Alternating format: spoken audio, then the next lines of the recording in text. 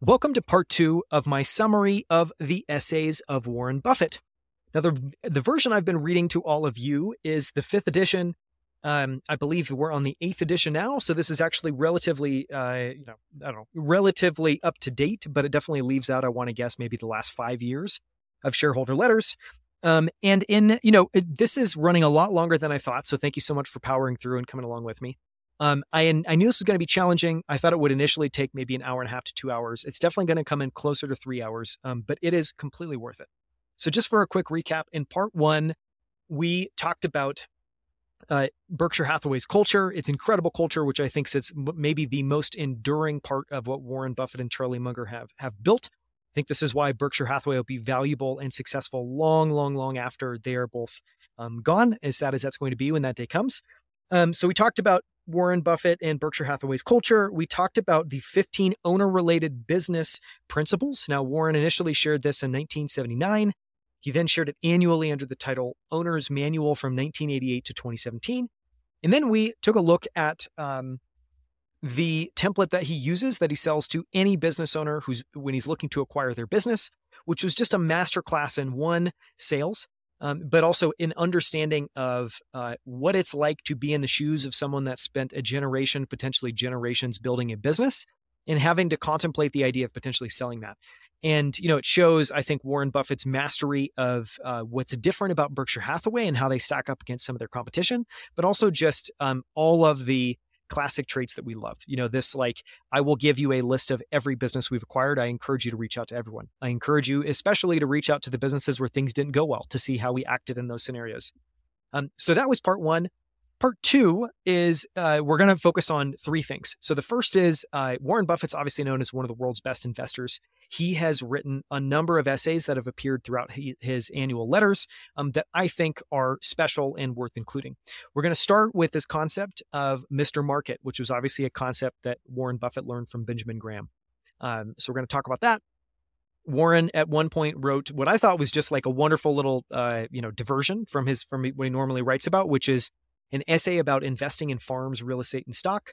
And I think this was written partially from an experience of kind of preparing his son to become an investor. And then we're also going to talk about one essay that I loved is he has one all about how difficult it is to basically have low investment costs. And that really the best way to beat costs is with indexing and why that's the case. And I think it's a masterclass. And really for anyone who's thinking about investing, we're all going to have to make decisions about how often to invest, how often to sell, what our pace looks like, how long we hold. It's just a wonderful meditation on how important costs are and how to get them to be as low as possible and why that's important. We're then going to move over and focus on valuation. And we're going to talk about, I'm going to string together a couple of interesting ideas and perspectives that Warren had throughout the annual letters. And then we're going to end with, on Berkshire Hathaway's 50th anniversary, Charlie Munger penned this wonderful essay just called The Berkshire System. And that's how we're going to end. So again, thank you so much for coming along with me. I know this is relatively long, but it is enormously valuable. This is, to be super frank, I'm embarrassed it took me this long to read this book.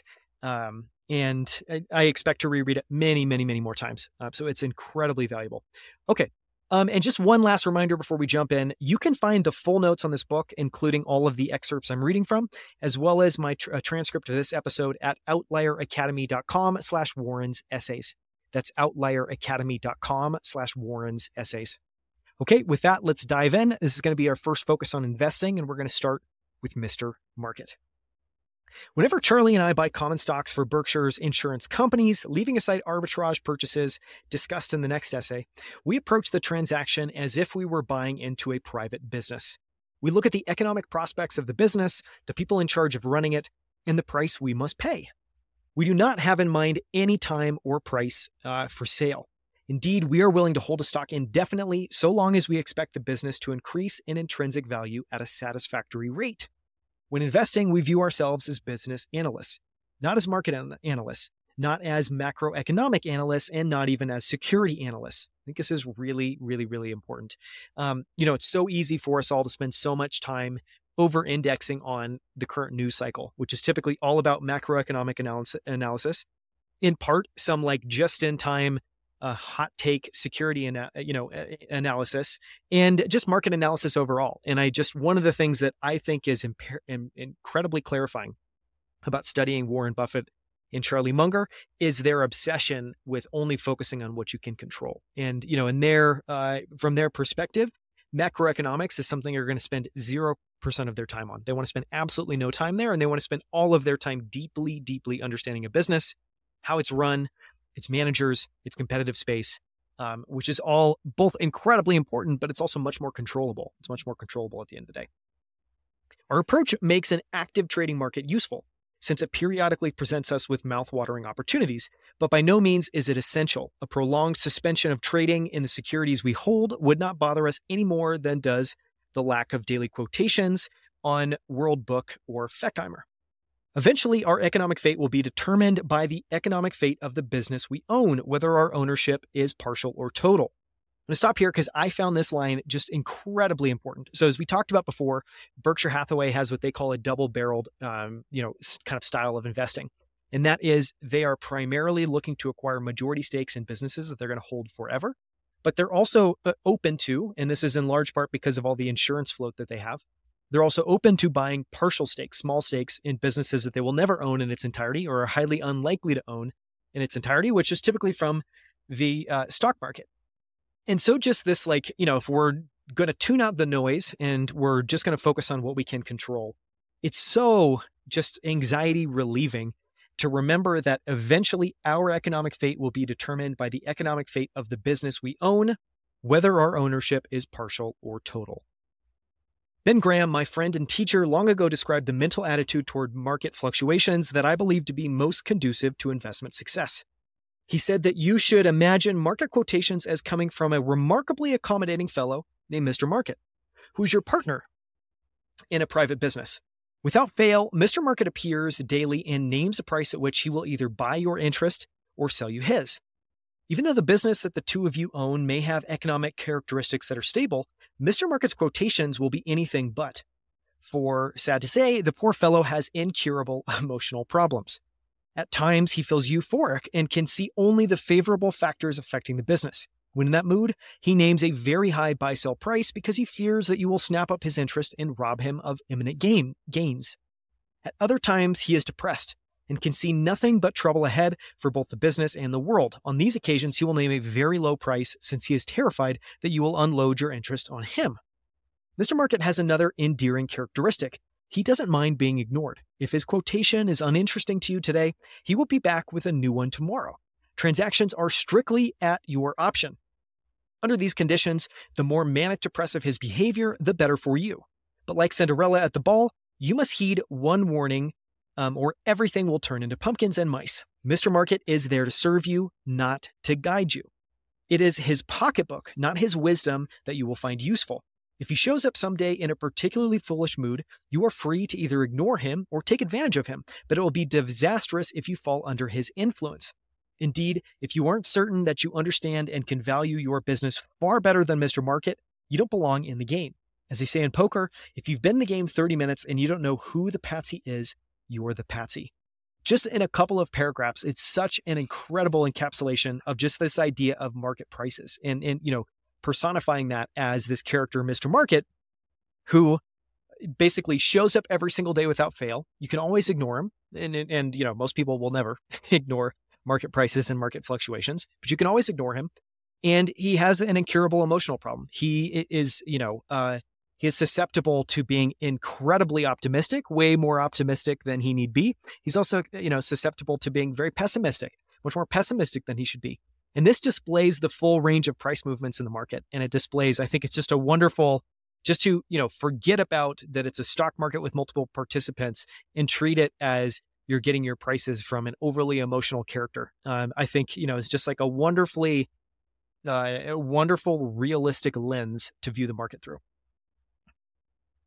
Ben's Mr. Market allegory may seem out of date in today's investment world, in which most professionals and academicians talk of efficient markets, dynamic hedging, and betas. Their interest in such matters is understandable, since techniques shrouded in mystery clearly have value to the purveyor of investment advice. After all, what witch doctor has ever achieved fame and fortune by simply advising, take 2 aspirins? The value of market erotica to the consumer of investment advice is a different story. In my opinion, investment success will not be produced by arcane formulae, computer programs, or signals flashed by the price behavior of stocks and markets. Rather, an investor will succeed by coupling good business judgment with an ability to insulate his thoughts and behavior from the super contagious emotions that swirl about in the marketplace. It's worth rereading. This is so important. Rather, an investor will succeed by coupling good business judgment with an ability to insulate his thoughts and behavior from the super contagious emotions that swirl about the marketplace. In my own efforts to stay insulated, I have found it highly useful to keep Ben's Mr. Market concept firmly in mind. That's not for me. This is Warren Buffett talking. This is how powerful this concept is. Following Ben's teachings, Charlie and I let our marketable equities tell us by their operating results, not by their daily or even yearly price quotations, whether our investments are successful. The market may ignore business success for a while, but eventually will confirm it. As Ben said, in the short run, the market is a voting machine, but in the long run, it's a weighing machine. In the short run, the market is a voting machine, but in the long run, it is a weighing machine. The speed at which a business's success is recognized, furthermore, is not that important as long as the company's intrinsic value is increasing at a satisfactory rate. In fact, delayed recognition can be an advantage. It may give us the chance to buy more of a good thing at a bargain price. Sometimes, of course, the market may judge a business to be more valuable than the underlying facts would indicate it is. In such a case, we will sell our holdings. Sometimes also we will sell a security that is fairly valued or even undervalued because we require funds for a still more undervalued investment or one we believe we understand better. We need to emphasize, however, that we do not sell holdings just because they have appreciated or because we have held them for a long time. Of Wall Street maxims, the most foolish may be you can't go broke taking a profit. We are quite content to hold any security indefinitely, so long as the prospective return on equity capital of the underlying business is satisfactory, management is competent and honest, and the market does not overvalue the business. And here's a really important point. Warren Buffett he's looking to hold, they're content to hold any security indefinitely, but they're flexible. And this applies to securities. This doesn't apply to the companies. As we talked about in part one, Warren and Charlie have a very hard line point of view that they are acquiring businesses, the majority of businesses, to hold forever. And the only two things, I think he ended up elaborating to three things that would cause them to sell a business that they owned is it not producing a profit or not having a prospect of a profit. We saw that in the initial textile business that Berkshire Hathaway acquired. They ran that for 20 years and only saw an endless line of just a negative profitability, basically just losses, which is why they eventually sold it. It took 20 years. So in the companies that they hold, they are not looking to sell. But in securities, they're open to selling, and they are open to selling for a couple of things. Well, number one, if the security is overvalued. Now, this is really fascinating. As Warren said in a couple sentences above, in such a case, we will sell our holdings. Sometimes also we will sell a security that is fairly valued or even undervalued. Okay, interesting. Well, what would cause them to sell their securities? Because they require funds for a still more undervalued investment. So this isn't saying we think we have a hot stock that's going to double. This is saying we found something that's even more of a bargain. Or it's a business we understand better. So again, a big part of Warren and Charlie's methodology in investing is all about your depth of understanding. And effectively, I think one way to think about it is, one way to maybe translate this to our own investing is focus on depth of understanding.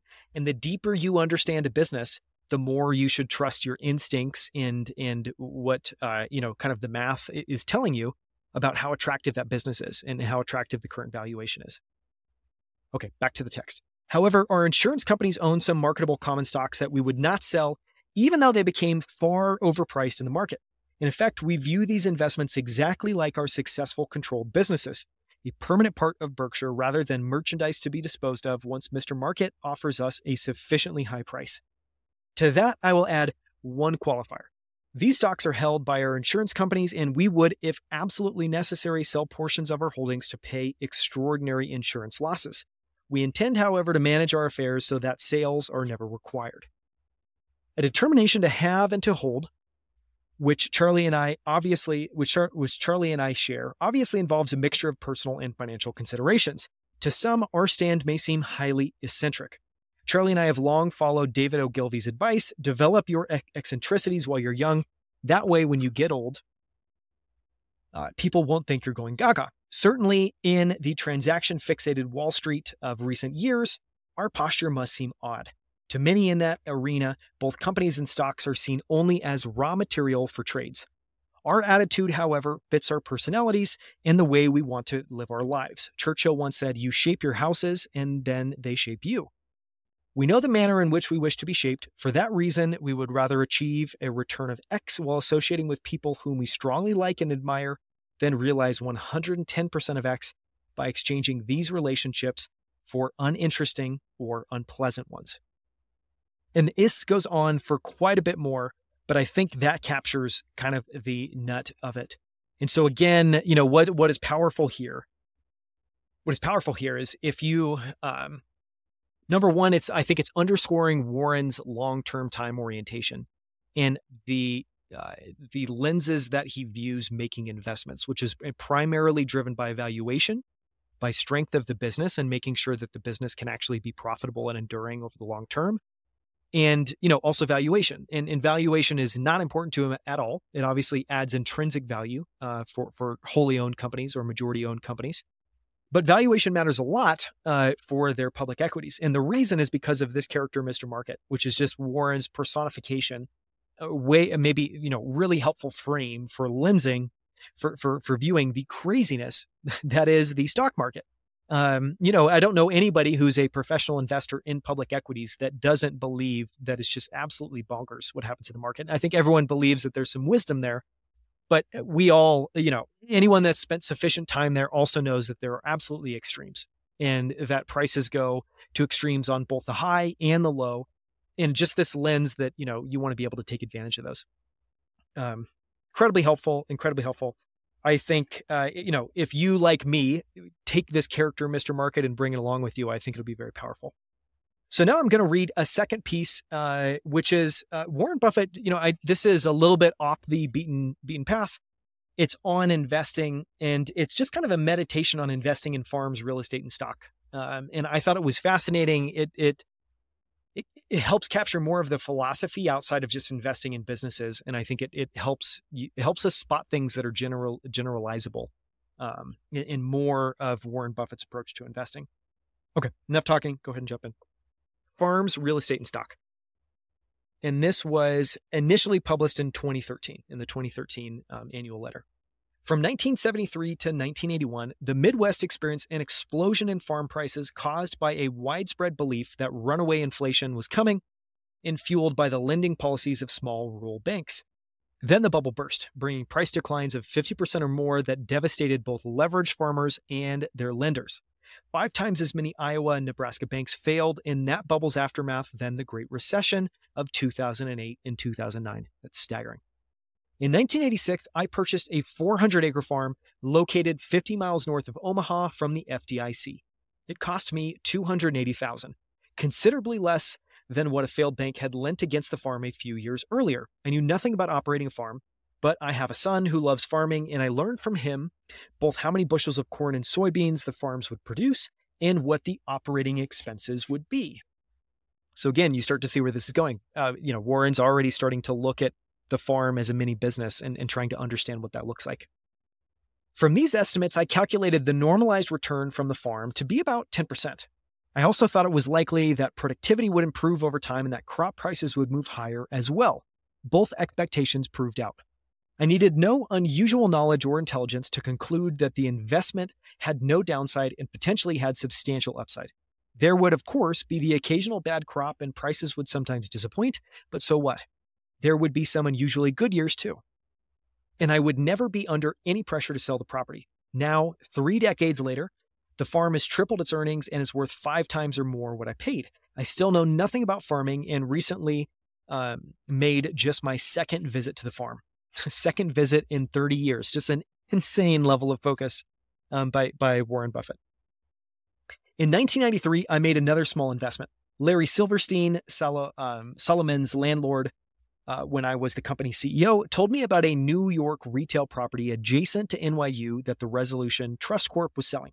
Again, a bubble had popped, This one involving commercial real estate. Also, we're starting to see a trend. Warren is, very interested. He's very valuation driven. And he's always, I think in real estate, what would he be trying to do? He'd be trying to buy things for below replacement cost. He's basically applying that. And so this is a second investment that he got out of a bubble bursting. And this one is a retail property. Again, a bubble had popped. This one involving commercial real estate, and the RTC had been created to dispose of the asset of failed savings institutions whose optimistic lending practices had fueled the folly. Here too, the analysis was simple. As had been the case with the farm, the unleveraged current yield from the property was about 10%. But the property had been undermanaged by the RTC, and its income would increase when several vacant stores were leased.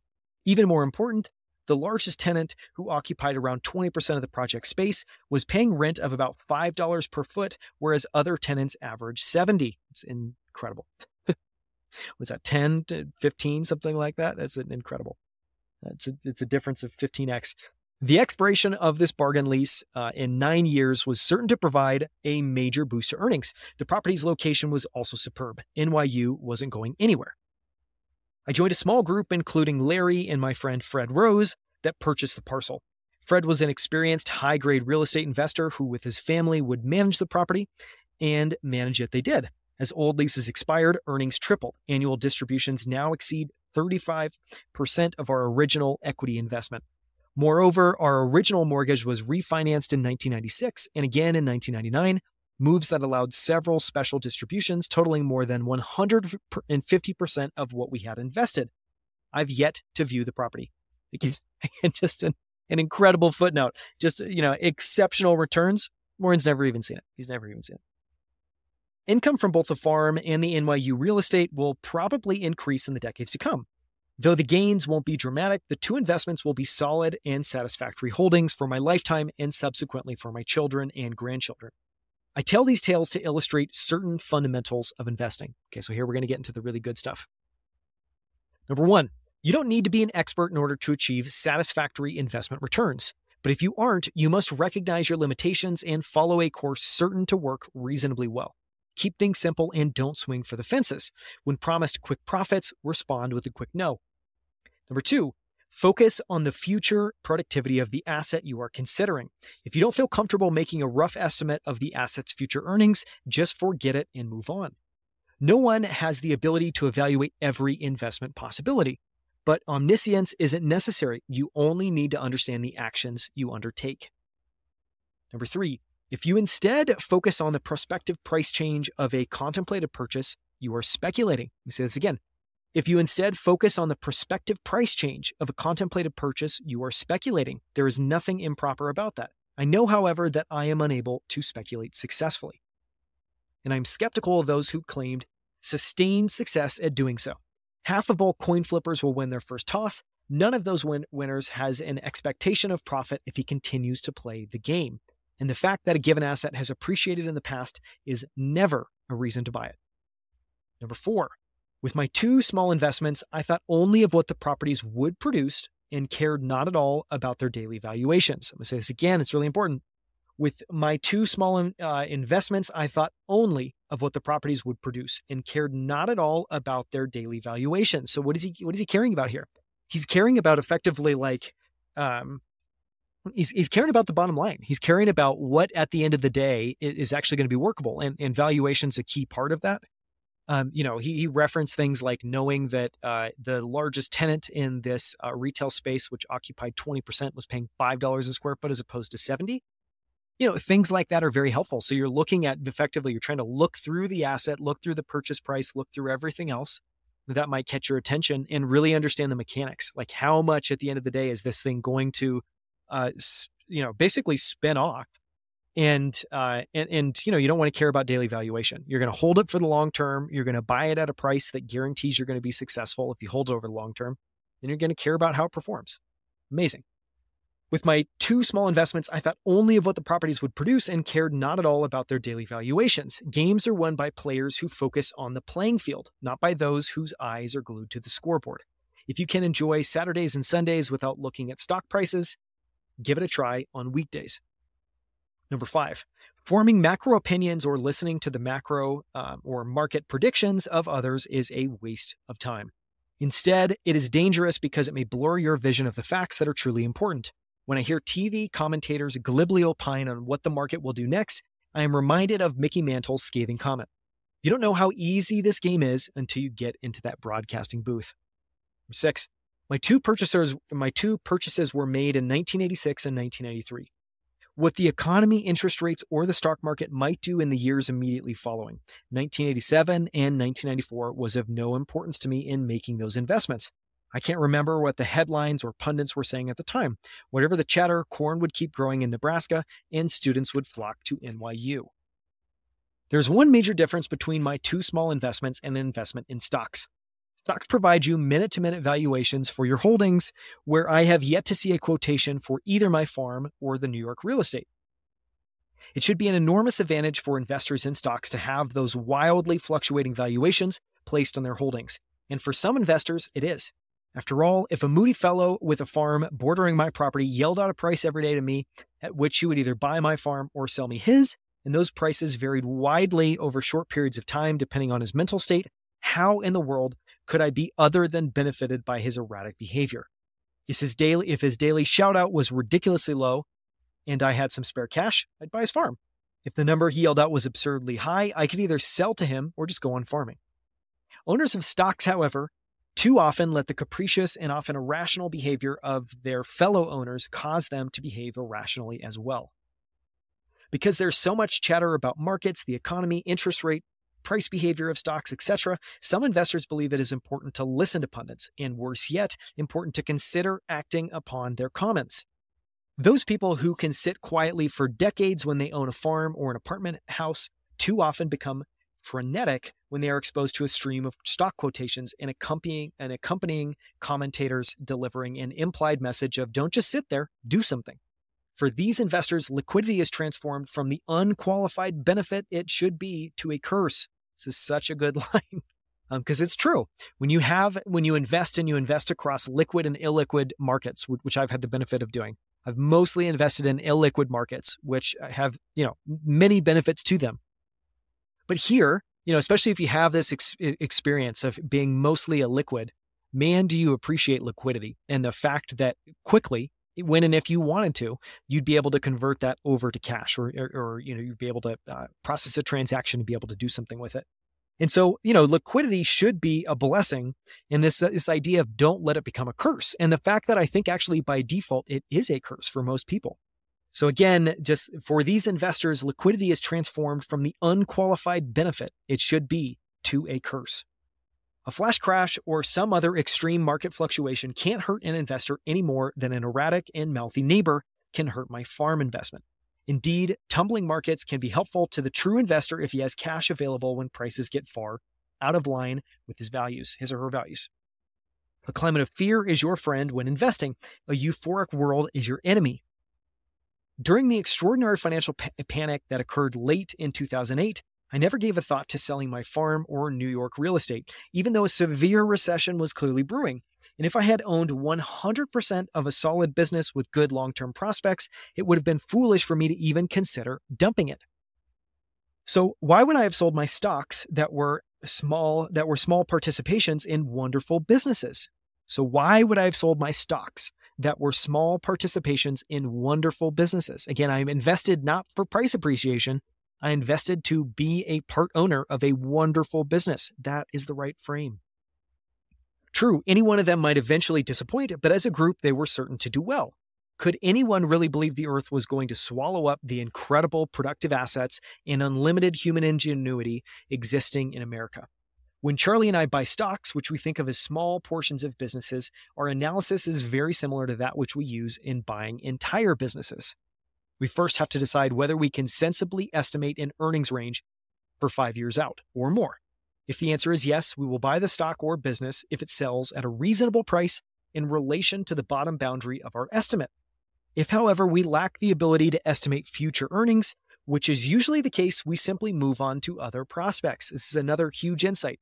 They start first with predicting earnings, and this is also why I think historically they've stayed away from technology investments outside of Apple.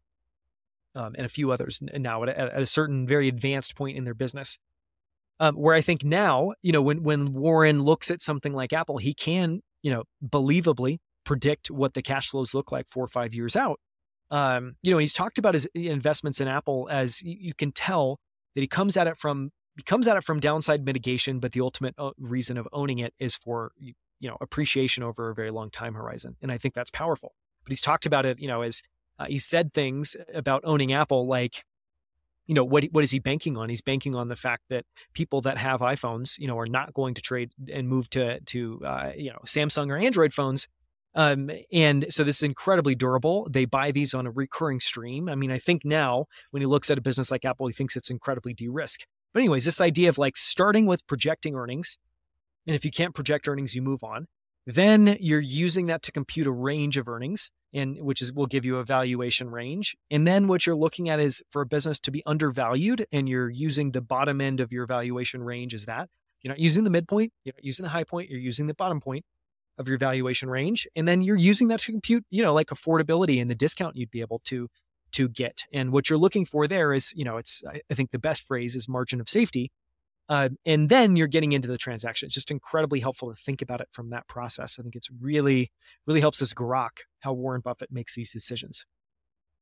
In the 54 years we have worked together, we have never forgone an attractive purchase because of the macro or political environment or the views of other people. In fact, these subjects never come up when we make decisions. Say that last line one more time. It's incredibly important. In fact, these subjects never come up. They've never come up when we make decisions. Okay, that was Farms, Real Estate, and Stock. I think, again, just a fascinating example of how Warren, it's a lens into other investments that Warren has made, which, of course, I think we're all curious and we can all learn from. But then, it goes and breaks down into 6 very simple fundamentals of investing that are broadly applicable. Okay, and now we're going to wrap investing by talking a little bit about Warren's essay, Beating Costs with Indexing. And again, what I found helpful here was in business, if you're in studying businesses, you ultimately come to find out that, costs are incredibly important, because at the end of the day, every business is largely two things and the interplay of these two things. And this is at like a fundamental financial level. And the interplay is, the amount of revenue you're generating and the profit margin, which tends to vary somewhat wildly over time. I think for anyone that's been a part of a public company, you start to see that even in public businesses that are very advanced, they're looking for a margin of safety whenever they're giving out predictions. And so even in highly advanced publicly traded companies, they are not able to have a really clear picture of what's going to happen. So you have that. And so you have fluctuating revenue and profitability and margins. And that's why having a low cost structure is so important, because effectively, what you're always like, in order to get bottom line profit, you need to have more revenue coming in than you have costs going out. And so costs, you want to get those as small as possible. You want to be absolutely diligent about making sure that as many of those costs are strategic as possible. So they're things that will likely generate revenue. And then, so then it's the interplay of these things. And so if costs are a very important part of business, then why wouldn't they be an important part of investing? And yet it's something that outside of this idea that investors should own index funds because they're a low cost way to own the market, I don't think costs get talked about enough. And so what I loved here was Warren's just absolutely scathing breakdown of the costs involved by active trading and what it looks like, why indexing makes sense and why it matters. So this is Beating Costs with Indexing, and this is a handful of things. It starts with a letter from 2005, and then it includes things from 2016 and 2017. It's been an easy matter for Berkshire and other owners of American equities to prosper over the years. Between December 31st, 1899 and December 31st, 1999, to give a really long-term example, the Dow rose from 66, that's literally 66, that's 2 digits, to 11,497. Guess what annual growth rate is required to produce this result? The surprising answer is at the end of this essay. This huge rise came about for a simple reason. Over the century, American businesses did extraordinarily well, and investors rode the wave of their prosperity. Businesses continue to do well, but now shareholders, through a series of self-inflicted wounds, are in a major way cutting the returns they will realize from their investments. The explanation of how this is happening begins with a fundamental truth.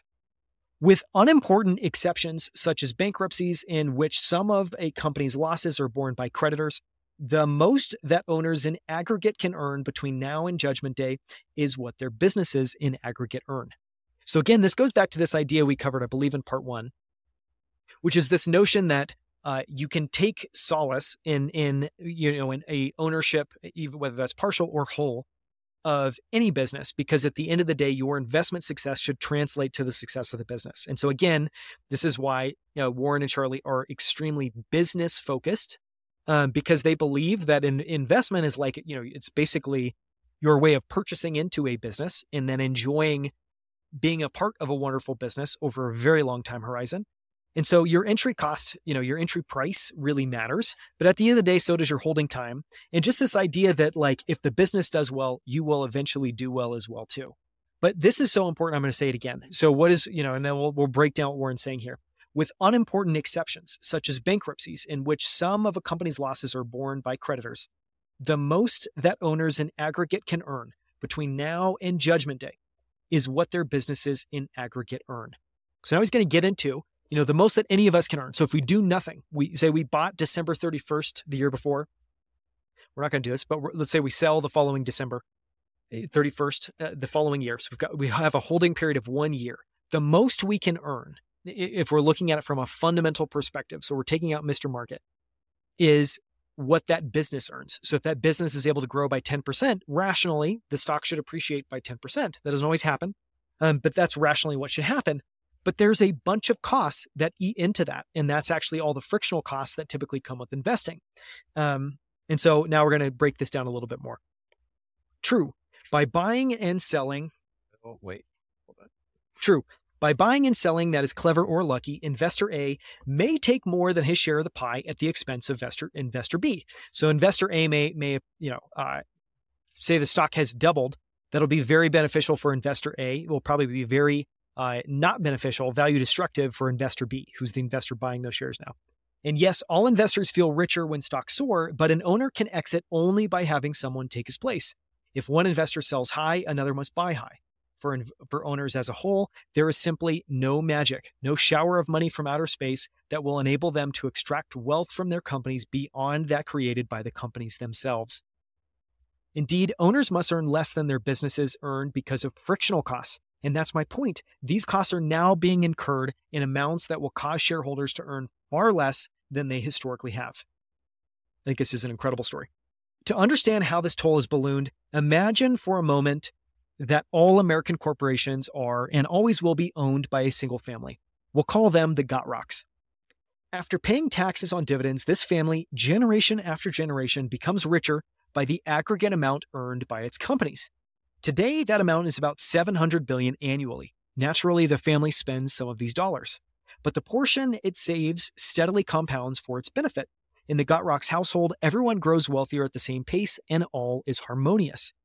But let's now assume that a few fast-talking helpers is this nice word for anyone that wants to basically grift and take part of the transaction and basically destroy value in the process.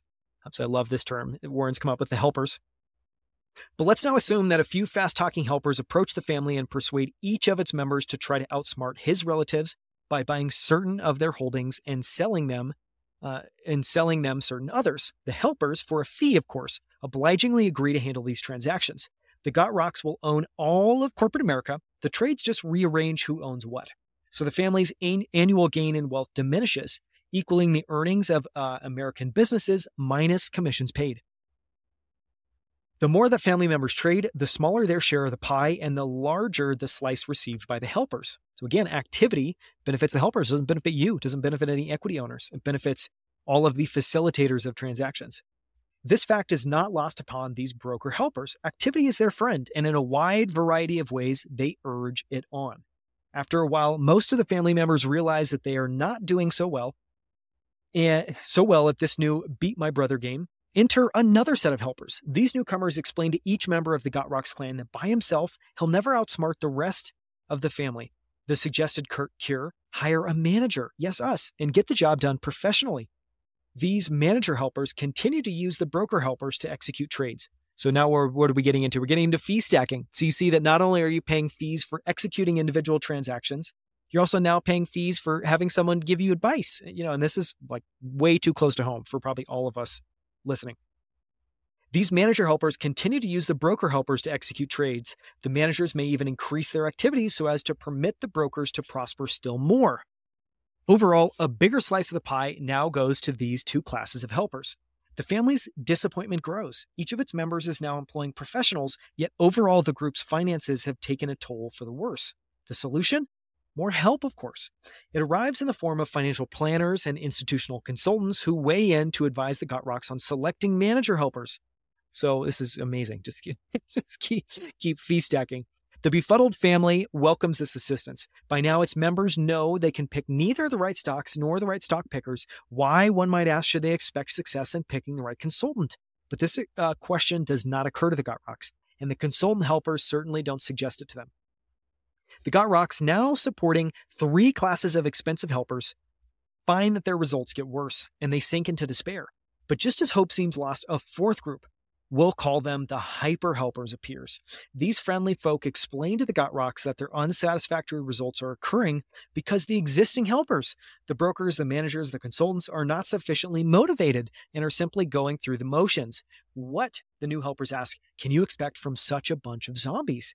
The new arrivals offer a breathtakingly simple solution: pay more money. Of course, that's the solution.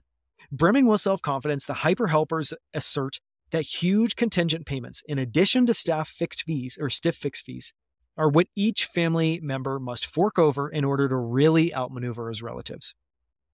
So, we're going to continue to go on, but you can see where this is headed, which is, at most, someone can earn what the business earns. And what we're effectively doing is layering on helper after helper after helper, which is way too real. This is what even the top 1% of society does, is rather than just have a handful of wonderful businesses that they own forever, they are perpetually looking for outperformance, which effectively means more activity, which means more fees, which works against outperformance. And it's this vicious cycle that nobody sees. It's just such a scathing breakdown of it. The more observant members of the family see that some of the hyper helpers are really just manager helpers, wearing new uniforms, bearing sewn-on sexy names like hedge fund or private equity. The new helpers, however, assure the Gotrocks that this change of clothing is all important, bestowing on its wearers magical powers similar to those acquired by mild-mannered Clark Kent when he changed into his Superman costume. Calmed by this explanation, the family decides to pay up. And that's where we are today. A record portion of the earnings that will go in their entirety to owners, if they all just stayed in their rocking chairs, is now going to a swelling army of helpers. Particularly expensive is the recent pandemic of profit arrangements under which helpers receive large portions of the winnings when they are smart or lucky and leave family members all the losses and large fixed fees to boot when the helpers are dumb or unlucky or occasionally crooked. A sufficient number of arrangements like this, heads, the helpers takes much of the winnings, tails, the Gotrocks lose and pay dearly for the privilege of doing so, may make it more accurate to call the family the Hadrocks.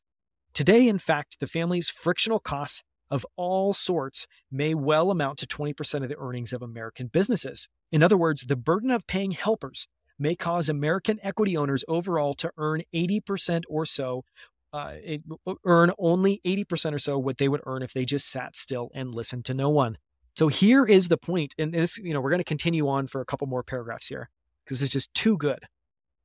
But it just makes such a scathing point that all that we need to do, all that you and I need to do is, find businesses that we deeply care about and understand. Ideally, the fewer, the better. We then need to understand those businesses and we need to acquire them at reasonable prices. And it's not and, it's an and, it's not an or. And we have to hold these positions for many, many, many years, ideally decades, ideally our entire lives. These are generational holdings. And if we just do that, then we get the benefits of ownership, which is that we actually get to participate in what's happening in the business. And we need to do nothing else. We should do no activity. We should only be focusing on finding these businesses and acquiring them at reasonable prices and holding them. And if we just do that, we will benefit from what's happening in these businesses. But the more we get active, the more we get active, which we get active because we think it's going to help us get ahead, the more we actually get behind. Because at the end of the day, the math is irrefutable and we are adding expenses and we are actually, so the amount that we can earn is capped. It's capped by the performance of the business. And yet all we're doing is we're dialing up the expenses. So we're eating more and more of that percentage. It is absolutely ludicrous. And this is exactly what the majority of us are doing today. Long ago, Sir Isaac Newton gave us 3 laws of motion, which were the work of genius. But Sir Isaac's talents didn't extend to investing. He lost a bundle in the South Sea bubble, explaining later, I can calculate the movement of stars, but not the madness of men. If he had not been traumatized by his loss, Sir Isaac might well have gone on to discover the 4th law of motion. For investors as a whole, returns decrease as motion increases. For investors as a whole, returns decrease as motion increases. Here's the answer to the question posed at the beginning of the essay. To get very specific, the Dow increased from 65.73 points to 11,497.12 in the 20th century. And that amounts to a gain of 5.3% compounded annually. So even that staggering change, again, this happened over 100 years, only compounds to a gain of 5.3% annually. Investors would also have received dividends, of course. To achieve an equal rate of return in the 21st century, the Dow will have to rise by December 31st, 2099 to brace yourself precisely 2,011,011.23.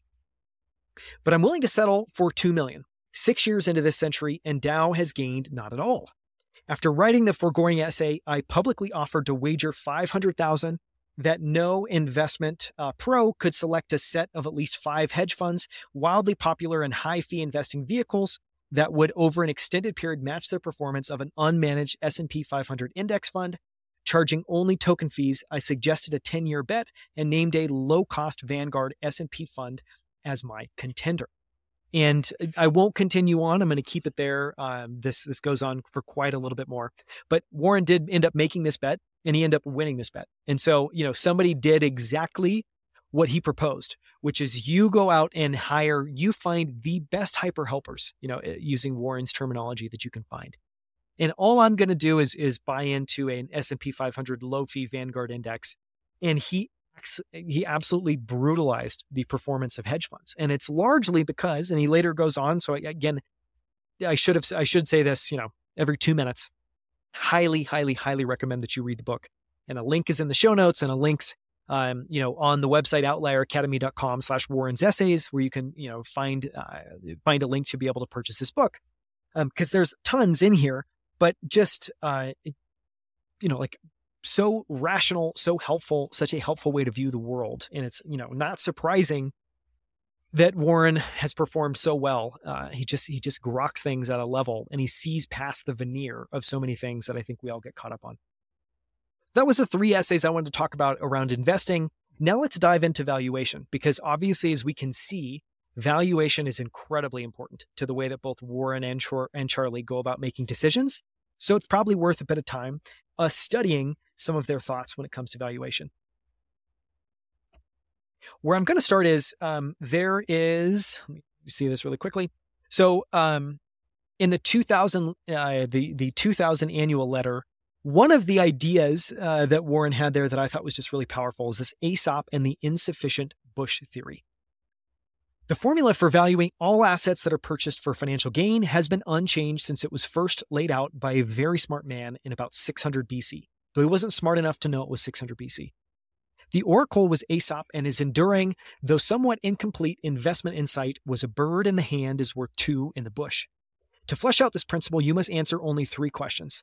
How certain are you that there are indeed birds in the bush? When will they emerge, and how many will there be? And what is the risk-free interest rate, which we consider to be the yield on long-term U.S. bonds?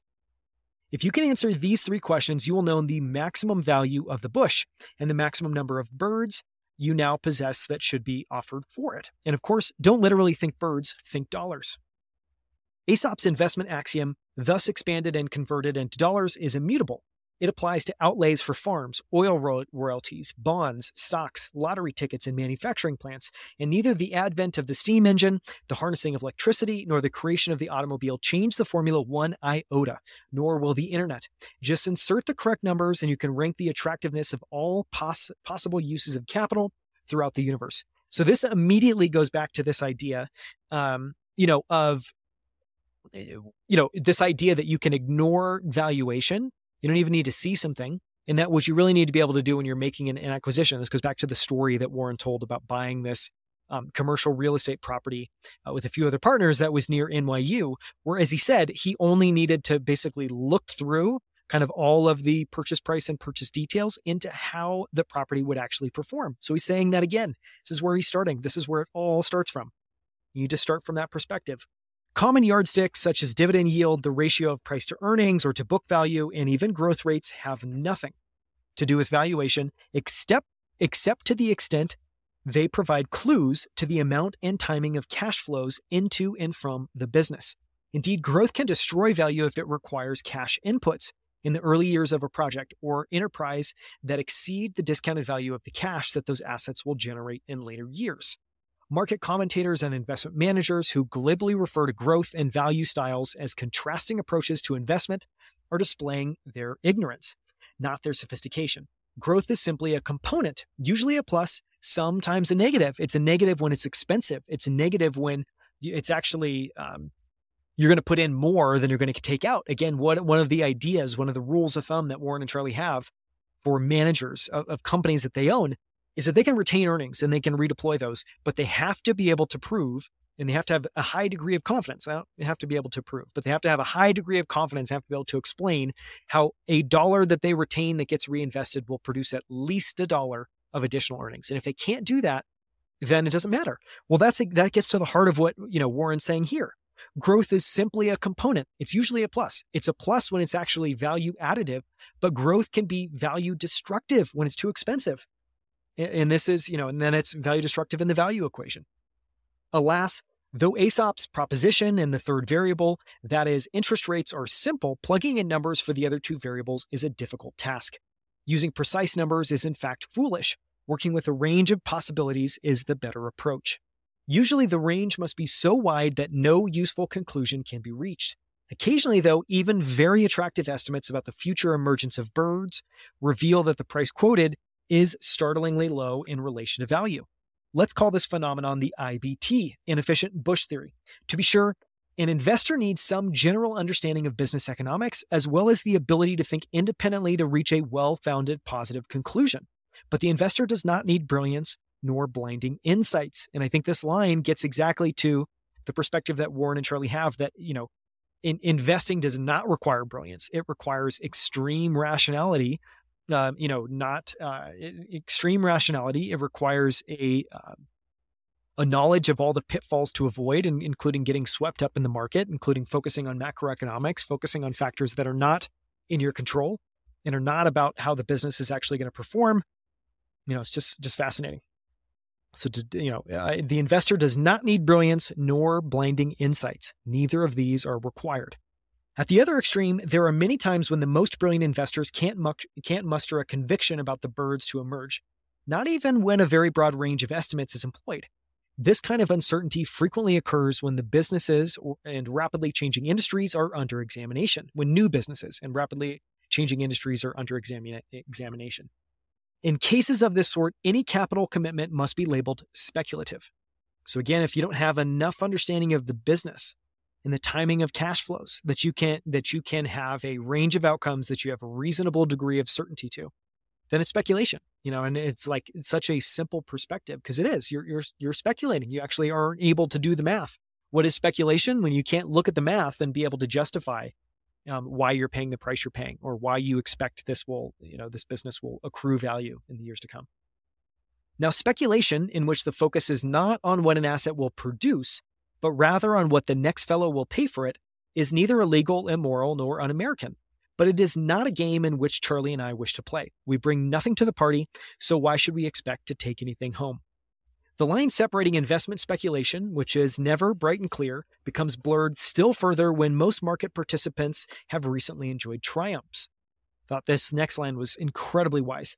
Nothing sedates rationality like large doses of effortless money. Nothing sedates rationality like large doses of effortless money. After a heady experience of that kind, normally sensible people drift into behavior akin to that of Cinderella at the ball.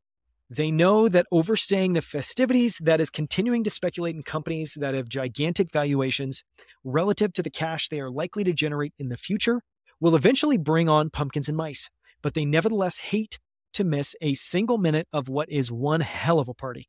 Therefore, the giddy participants all plan to leave just seconds before midnight. There's a problem, though. They are dancing in a room in which the clocks have no hands. Last year, we commented on the exuberance, and yes, it was irrational, that prevailed, noting that investor expectations. So again, quick reminder, this was written in 2000. So they're talking about, obviously this is a 2000 bubble. Warren's talking about here, and he's referring to the letter in 1999. Last year, we commented on the exuberance, and yes, it was irrational that prevailed, noting that investor expectations had grown to be several multiples of probable returns. One piece of evidence came from a Payne-Weber-Gallup survey of investors conducted in December 1999, in which the participants were asked their opinion about the annual returns investors could expect to realize over the decades ahead. Their answer averaged 19%. It's absolutely bonkers. That for sure was an irrational expectation. For American business as a whole, there couldn't possibly be enough birds in the 2009 bush to deliver such a return. Far more irrational still were the huge valuations that market participants were then putting on businesses almost certain to end up being of modest or no value. Yet investors, mesmerized by soaring stock prices and ignoring all else, piled into these enterprises. It was as if some virus, racing wildly among investment professionals as well as amateurs, induced hallucinations in which the values of stocks in certain sectors became decoupled from the values of the businesses that underlay them. This surreal scene was accompanied by much loose talk about value creation.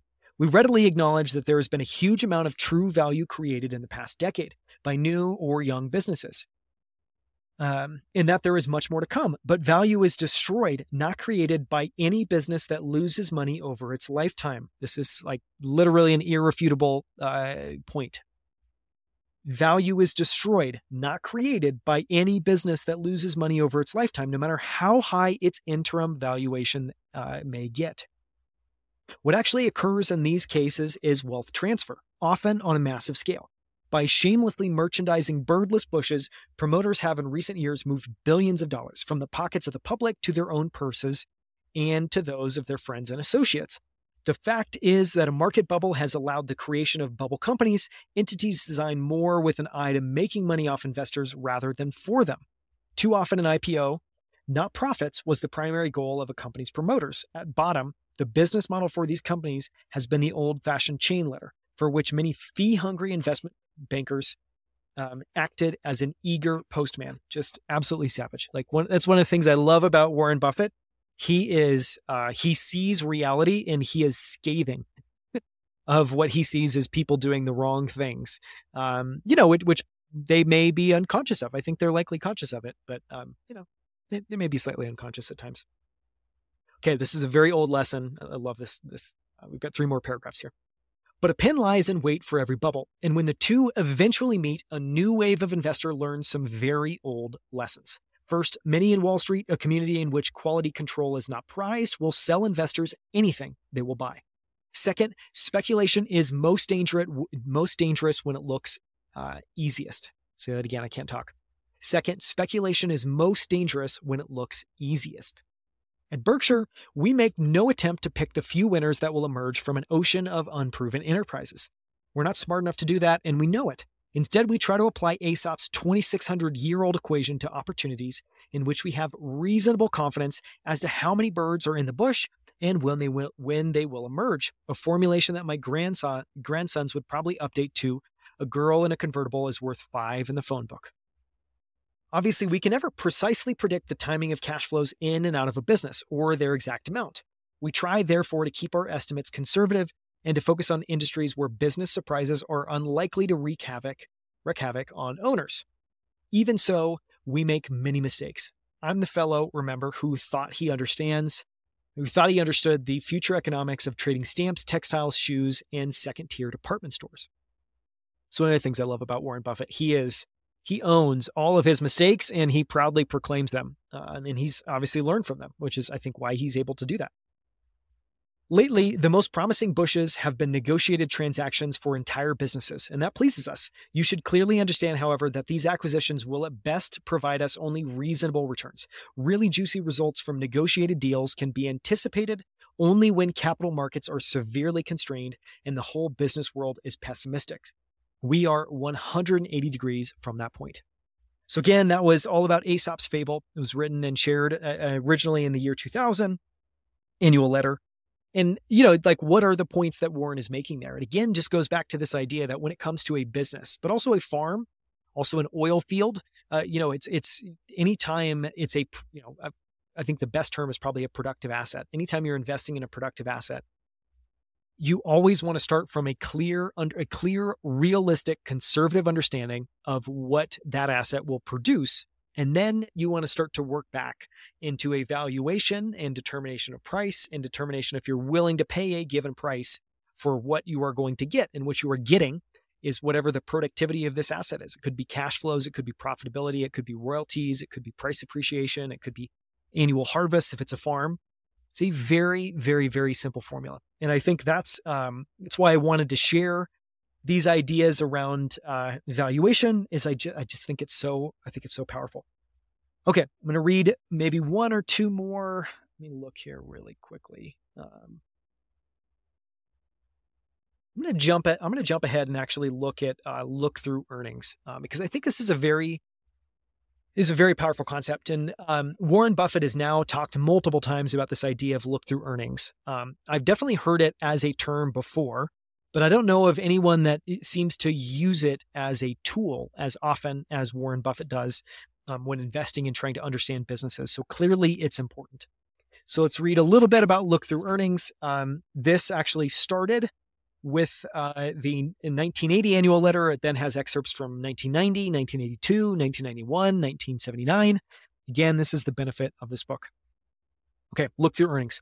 When one company owns part of another company, appropriate accounting procedures pertaining to that ownership interest must be selected from one of three major categories. The percentage of voting stock that is owned in large part determines which category of accounting principles should be utilized. Pretty boring, but again, Warren clearly understands every level of business, including, accounting with a lot of nuance. Generally accepted accounting principles require, subject to exceptions, naturally, full consolidation of sales, expenses, taxes, and earnings of business holdings more than 50% owned. This is again why majority ownership is so important, is they get to consolidate sales, expenses, taxes, and earnings only if they own more than 50%. Blue chip stamps, 60% owned by Berkshire Hathaway Inc., falls into this category. Therefore, all blue chip income and expense items are included in full in Berkshire's consolidated statement of earnings. With the 40% earning interest of others in blue chips, net earnings reflected in the statement as a deduction for minority interest. Full inclusion of underlying earnings from another class of holdings. Companies own 20 to 50%, usually called investees, also normally incurs. Earnings from such companies, for example, Wesco Financial, controlled by Berkshire but only 48% owned, are included via a one-line entry in the owner's statement of earnings. Unlike the over 50% category, all items of revenue and expenses are omitted. Just the proportional share of net income is included. Thus, if Corporation A owns 1/3 of Corporation B, 1/3 of B's earnings, whether or not distributed by B, will end up in A's earnings. There are some modifications both in this and the over 50% category for intercorporate taxes and purchase price adjustments, the explanation of which we will save for a later day. We know you can hardly wait. No one's waiting for that. Okay, so it's a lot, but I promise it's worth it.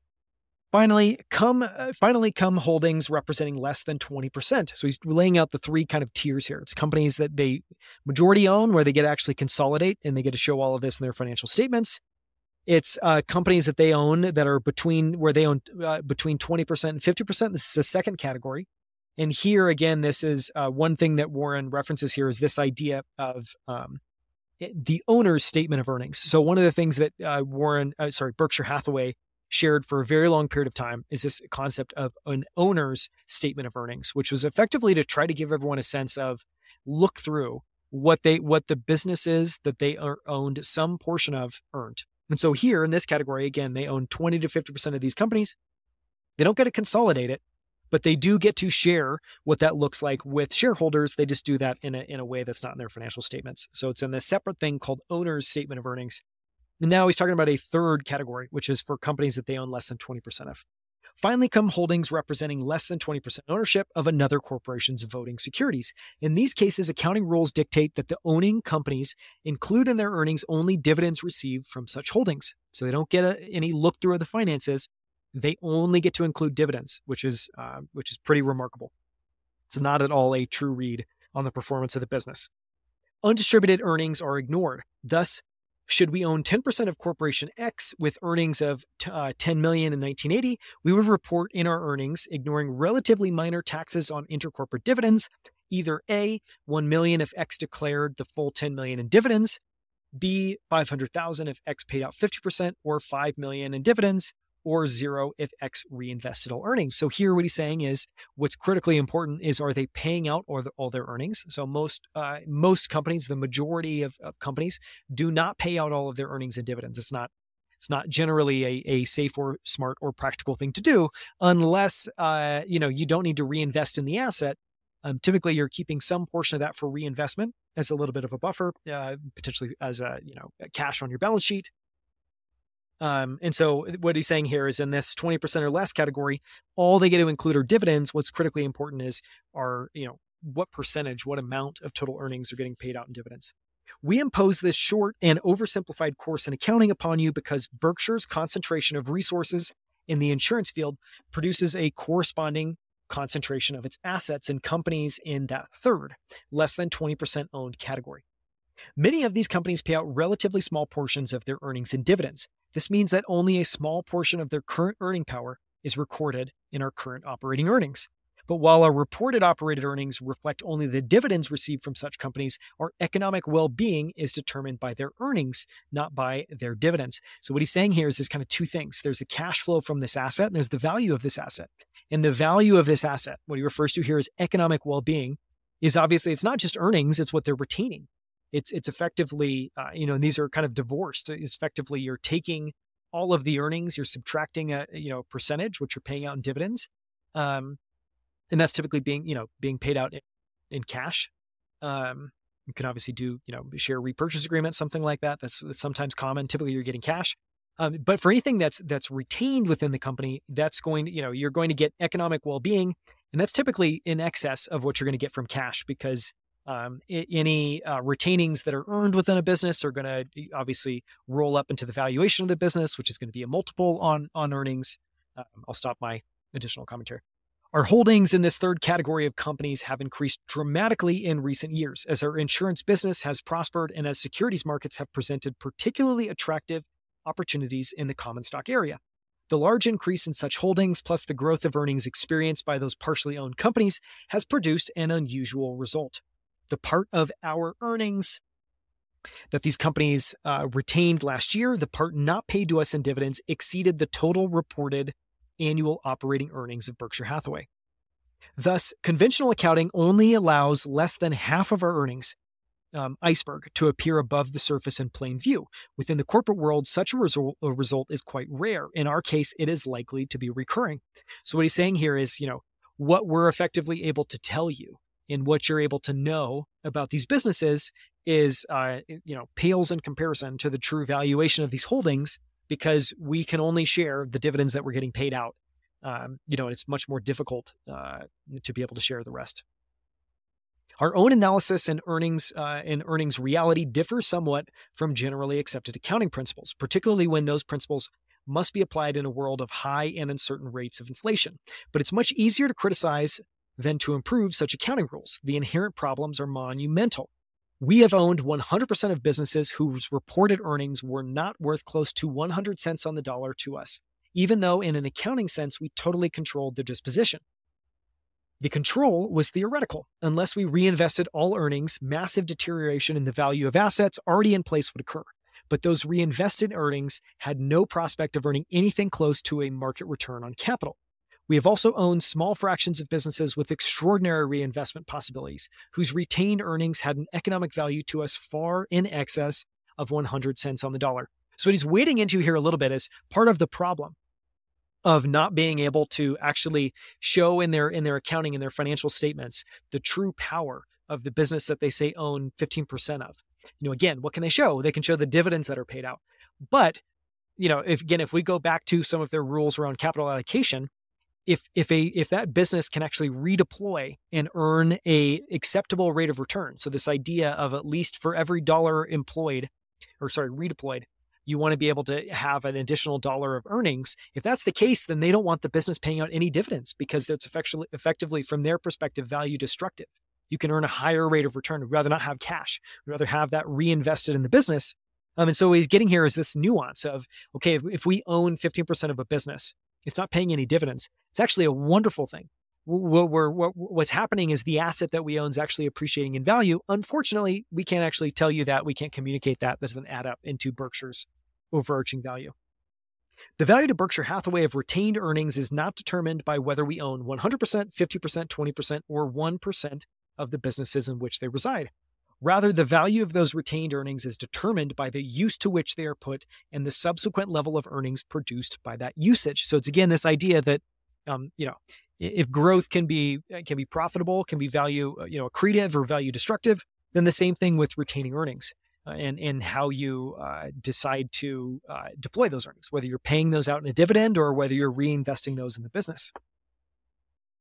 This is true whether we determine the usage or whether managers we did not hire but did elect to join determine that usage. It's the act that counts, not the actors. And the value is in no way affected by the inclusion or non-inclusion of those retained earnings in our own reported operating earnings. If a tree grows in a forest partially owned by us, we don't record the growth in our financial statement. We still own part of the tree. Really important. Our view, we warn you, is non-conventional, but we would rather have earnings for which we did not get accounting credit put to good use in a 10% owned company by a management we did not personally hire than have earnings for which we did get credit put into projects of more dubious potential by another manager, even if we are that management. So again, that one was a little bit more in the weeds, a little bit more nuanced, but the reason that I wanted to share it was, one, I think to give you a sense of the range of what Warren's talked about. He's gone from the incredibly technical, like in this last section, getting into particularly accounting rules and how that affects them and helping us all as shareholders be able to understand how those impact how we should think about the valuation of our holdings. But he's also just, it's again, I think another way, like it's incredibly clear reading this book. So much of it is done to reinforce how they make decisions and to reinforce all the things that they've said previously about why people should invest and about how they approach. And so again, if I was to try to distill this down into just a couple of sentences, what is this all about? Well, the point that they're making is at this point in their business, they actually had a substantial number of companies where they own 20% or less. And so the conundrum that they had was helping shareholders understand the value of this business. And I think this line was incredibly important. If a tree grows in a forest partially owned by us, but we don't record the growth in our financial statement, we still own part of the tree. So again, as a shareholder, if you're using these look-through earnings, well, for things that they own 20% or less of, you don't get to see look-through earnings. You only get to see dividends that are paid out. And dividends are only getting paid out typically when, a certain amount of basically that's capital, ideally from their perspective, that can't be redeployed into the company profitably. And so they're paying out dividends. So what they're saying is, hey, we have a lot of these holdings. We actually can't show the earnings, or we're showing a minuscule portion of the earnings of these businesses on our financial statement.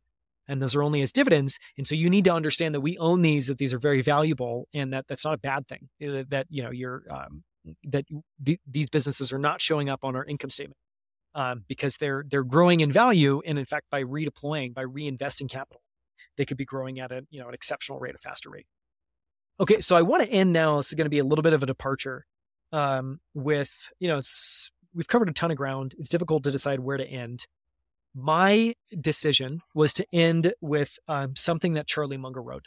So, Berkshire Hathaway is about to turn 60 in just a couple of years. And for the 50th anniversary, both Warren and Charlie wrote somewhat special essays for the 50th anniversary. This is Charlie's essay. And in it, it's simply, it's a analysis. I think there's probably no better word. It's an analysis from Charlie's perspective of why Berkshire Hathaway has succeeded and the things that have contributed to that over that time. And so again, this is Charlie Munger on the Berkshire system. The management system and policies of Berkshire under Buffett, also called the Berkshire system, were fixed early. Berkshire would be a diffuse conglomerate, averse only to activities about which it could not make useful predictions. The parent company would do almost all business through separately incorporated subsidiaries whose CEOs would operate with extreme autonomy. There would be almost nothing at conglomerate headquarters except a tiny office suite containing a chairman, a CFO, and a few assistants. Berkshire subsidiaries would always predominantly include casualty insurers, which as a group would be expected to produce dependable underwriting gains while also producing substantial float for investment. There would be no significant system-wide personnel system, stock option system, or other incentive system, retirement system, or the like, because the subsidiaries would have their own systems, often different. Berkshire's chairman would reserve only a few activities for himself. Number one, manage almost all security investments, with those normally residing in Berkshire's casualty insurers. Number two, choose all CEOs of important subsidiaries and fix their compensation and obtain from each a private recommendation for a successor. Number three, deploy most cash not needed in subsidiaries after they had increased their competitive advantage, with the ideal deployment being to acquire new subsidiaries. 4, make himself promptly available for almost any contact wanted by any subsidiary CEO and require almost no additional contact. Number 5, write a long, logical, and useful letter for inclusion in his annual report, designed as he would wish it to be if he were only a passive shareholder, and be available for hours of answering questions at annual shareholders' meetings. Number 6, try to be an exemplar in a culture that would work well for customers, shareholders, and other constituents for a long time, both before and after his departure. Number 7, reserve much time for quiet reading and thinking, particularly that which might advance his determined learning, no matter how old he became. And number 8, spend much time in enthusiastically admiring what others were accomplishing. So again, just in this last paragraph, and in just these last 2 paragraphs, Charlie Munger has broken down a lot of the magic of Berkshire Hathaway. He talked about all the ways that it's different and some of the unique choices that made it pretty singular in the first paragraph.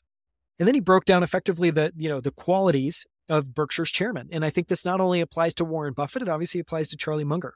I am thrilled to record many episodes about Charlie Munger. And this, number 7, reserve much time for quiet reading and thinking, particularly that which might advance his determined learning. This is Charlie Munger written all over it. And obviously Warren Buffett does this as well. But this is, Charlie's no exception here as well, too. New subsidiaries would usually be bought with cash, not newly issued stock.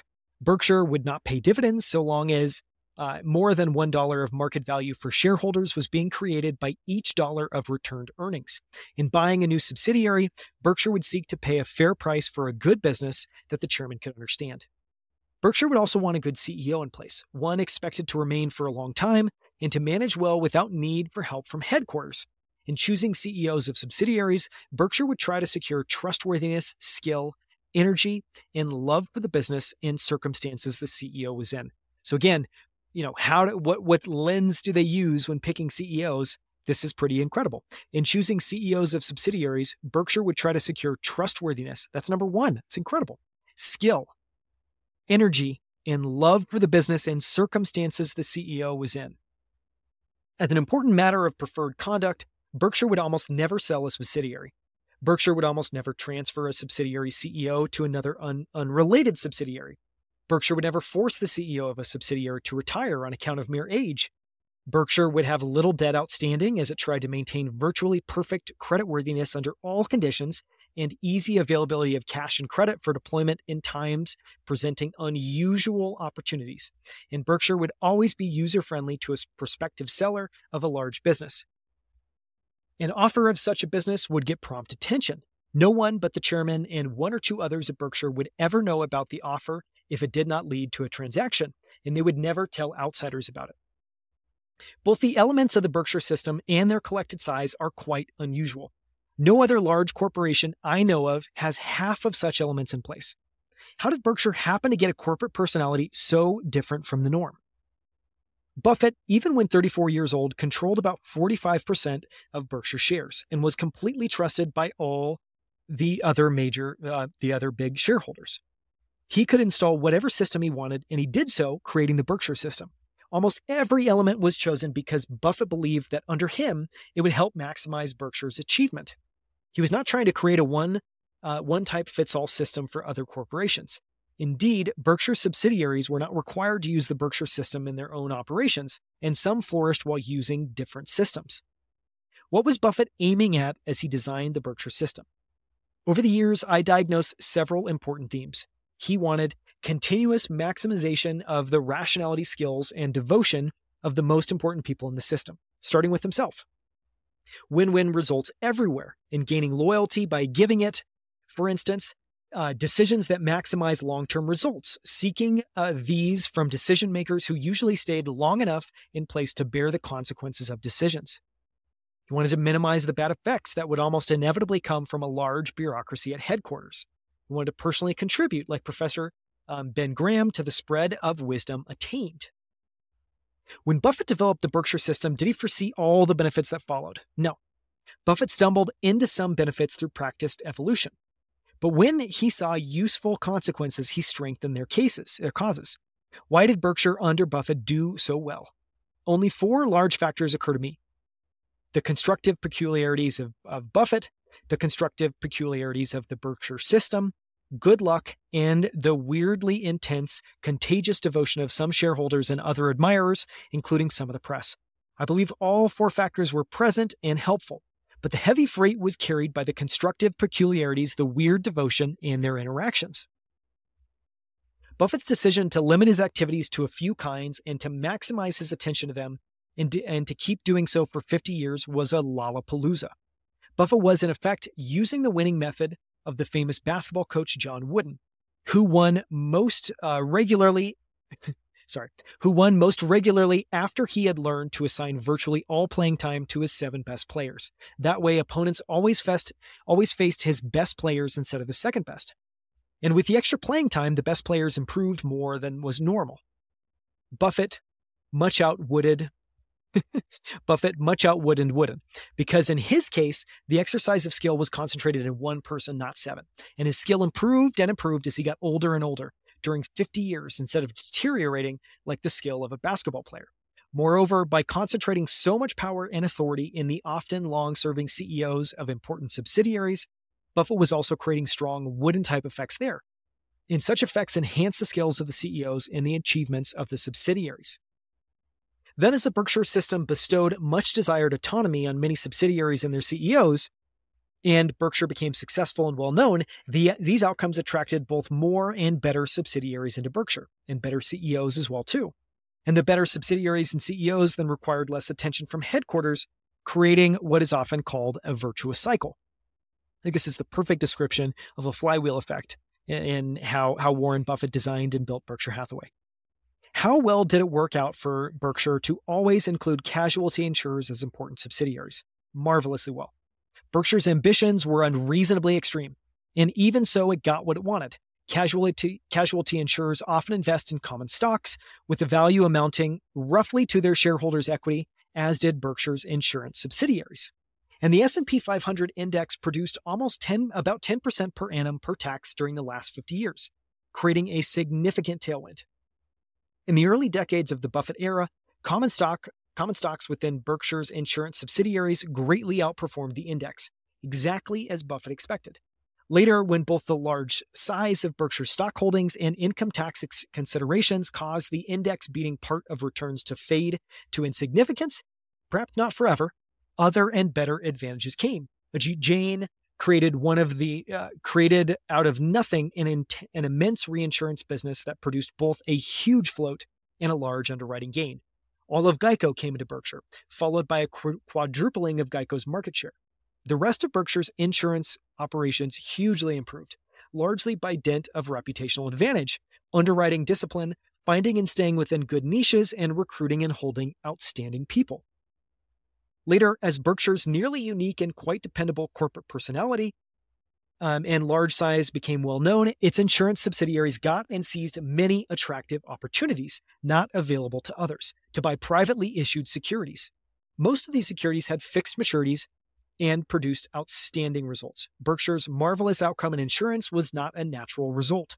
Ordinarily, a casualty insurance business is a producer of mediocre results. If you're, a little bit of commentary from me. I've studied a lot of these. It is very hard to find, insurers that actually have durable and sustainable underwriting profits and have done this over a very long period of time. One of the most impressive companies I've studied, it's publicly traded, you can get it on its own, is Progressive. And I think Progressive has a phenomenal track record here, on par with Geico. But outside of Progressive, Geico, and a handful of others, it's generally a very mediocre business, even when managed very well. Back to the text. And such results are of little use. Berkshire's better outcome was so astoundingly large that I believe that Buffett would now fail to recreate it if he returned to a small base while retaining his smarts and regaining his youth. So this is a warning to anyone that wants to go build a similar business.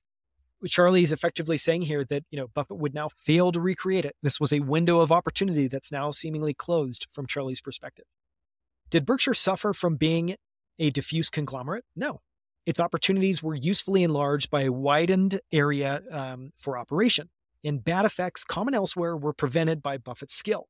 Why did Berkshire prefer to buy companies with cash instead of its own stock? It was hard to get anything in exchange for Berkshire stock that was as valuable as what was given.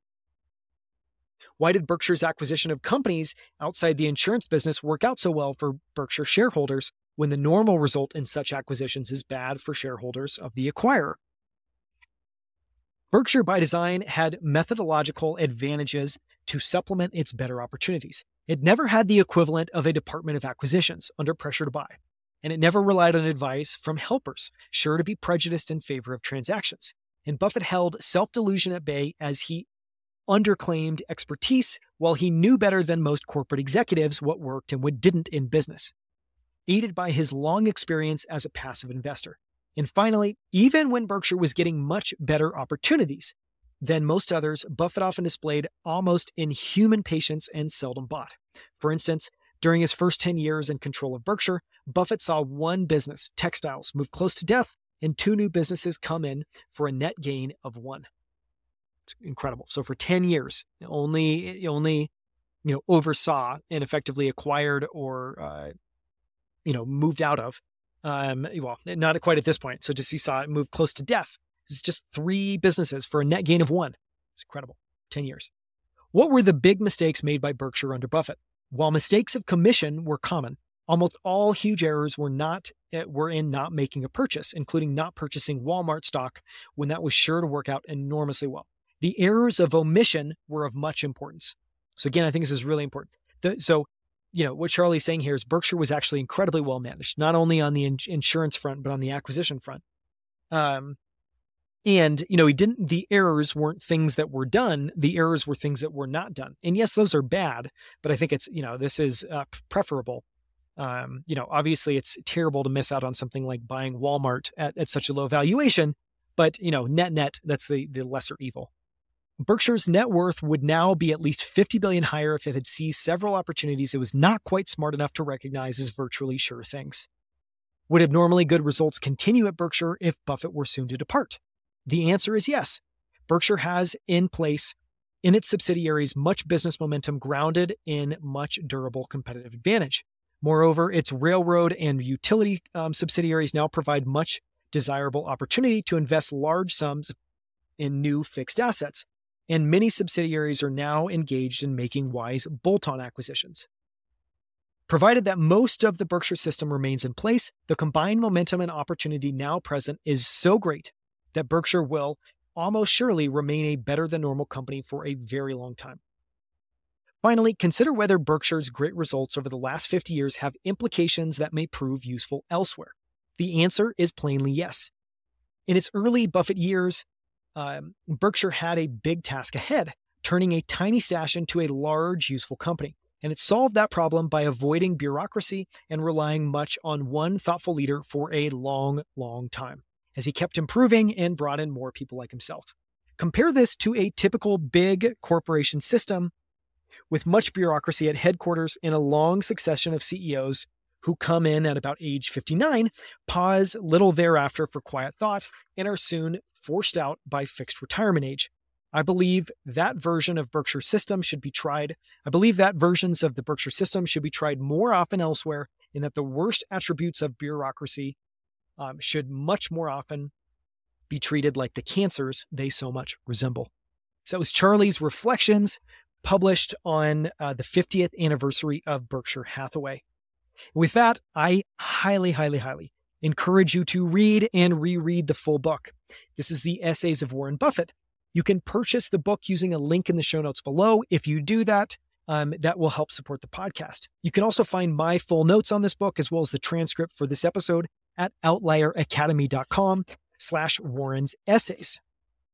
And finally, you can get my top 10 highlights from this post and every book, letter, and speech that I share here by signing up for my email list using the link below in the show notes or in the notes for this podcast. Or you can simply visit and sign up at outlieracademy.com. Thank you so much for listening. It was 3 hours in. This was a massive, massive, very ambitious book to start off with.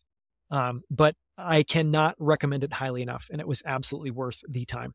I hope you enjoyed listening. Thank you so much.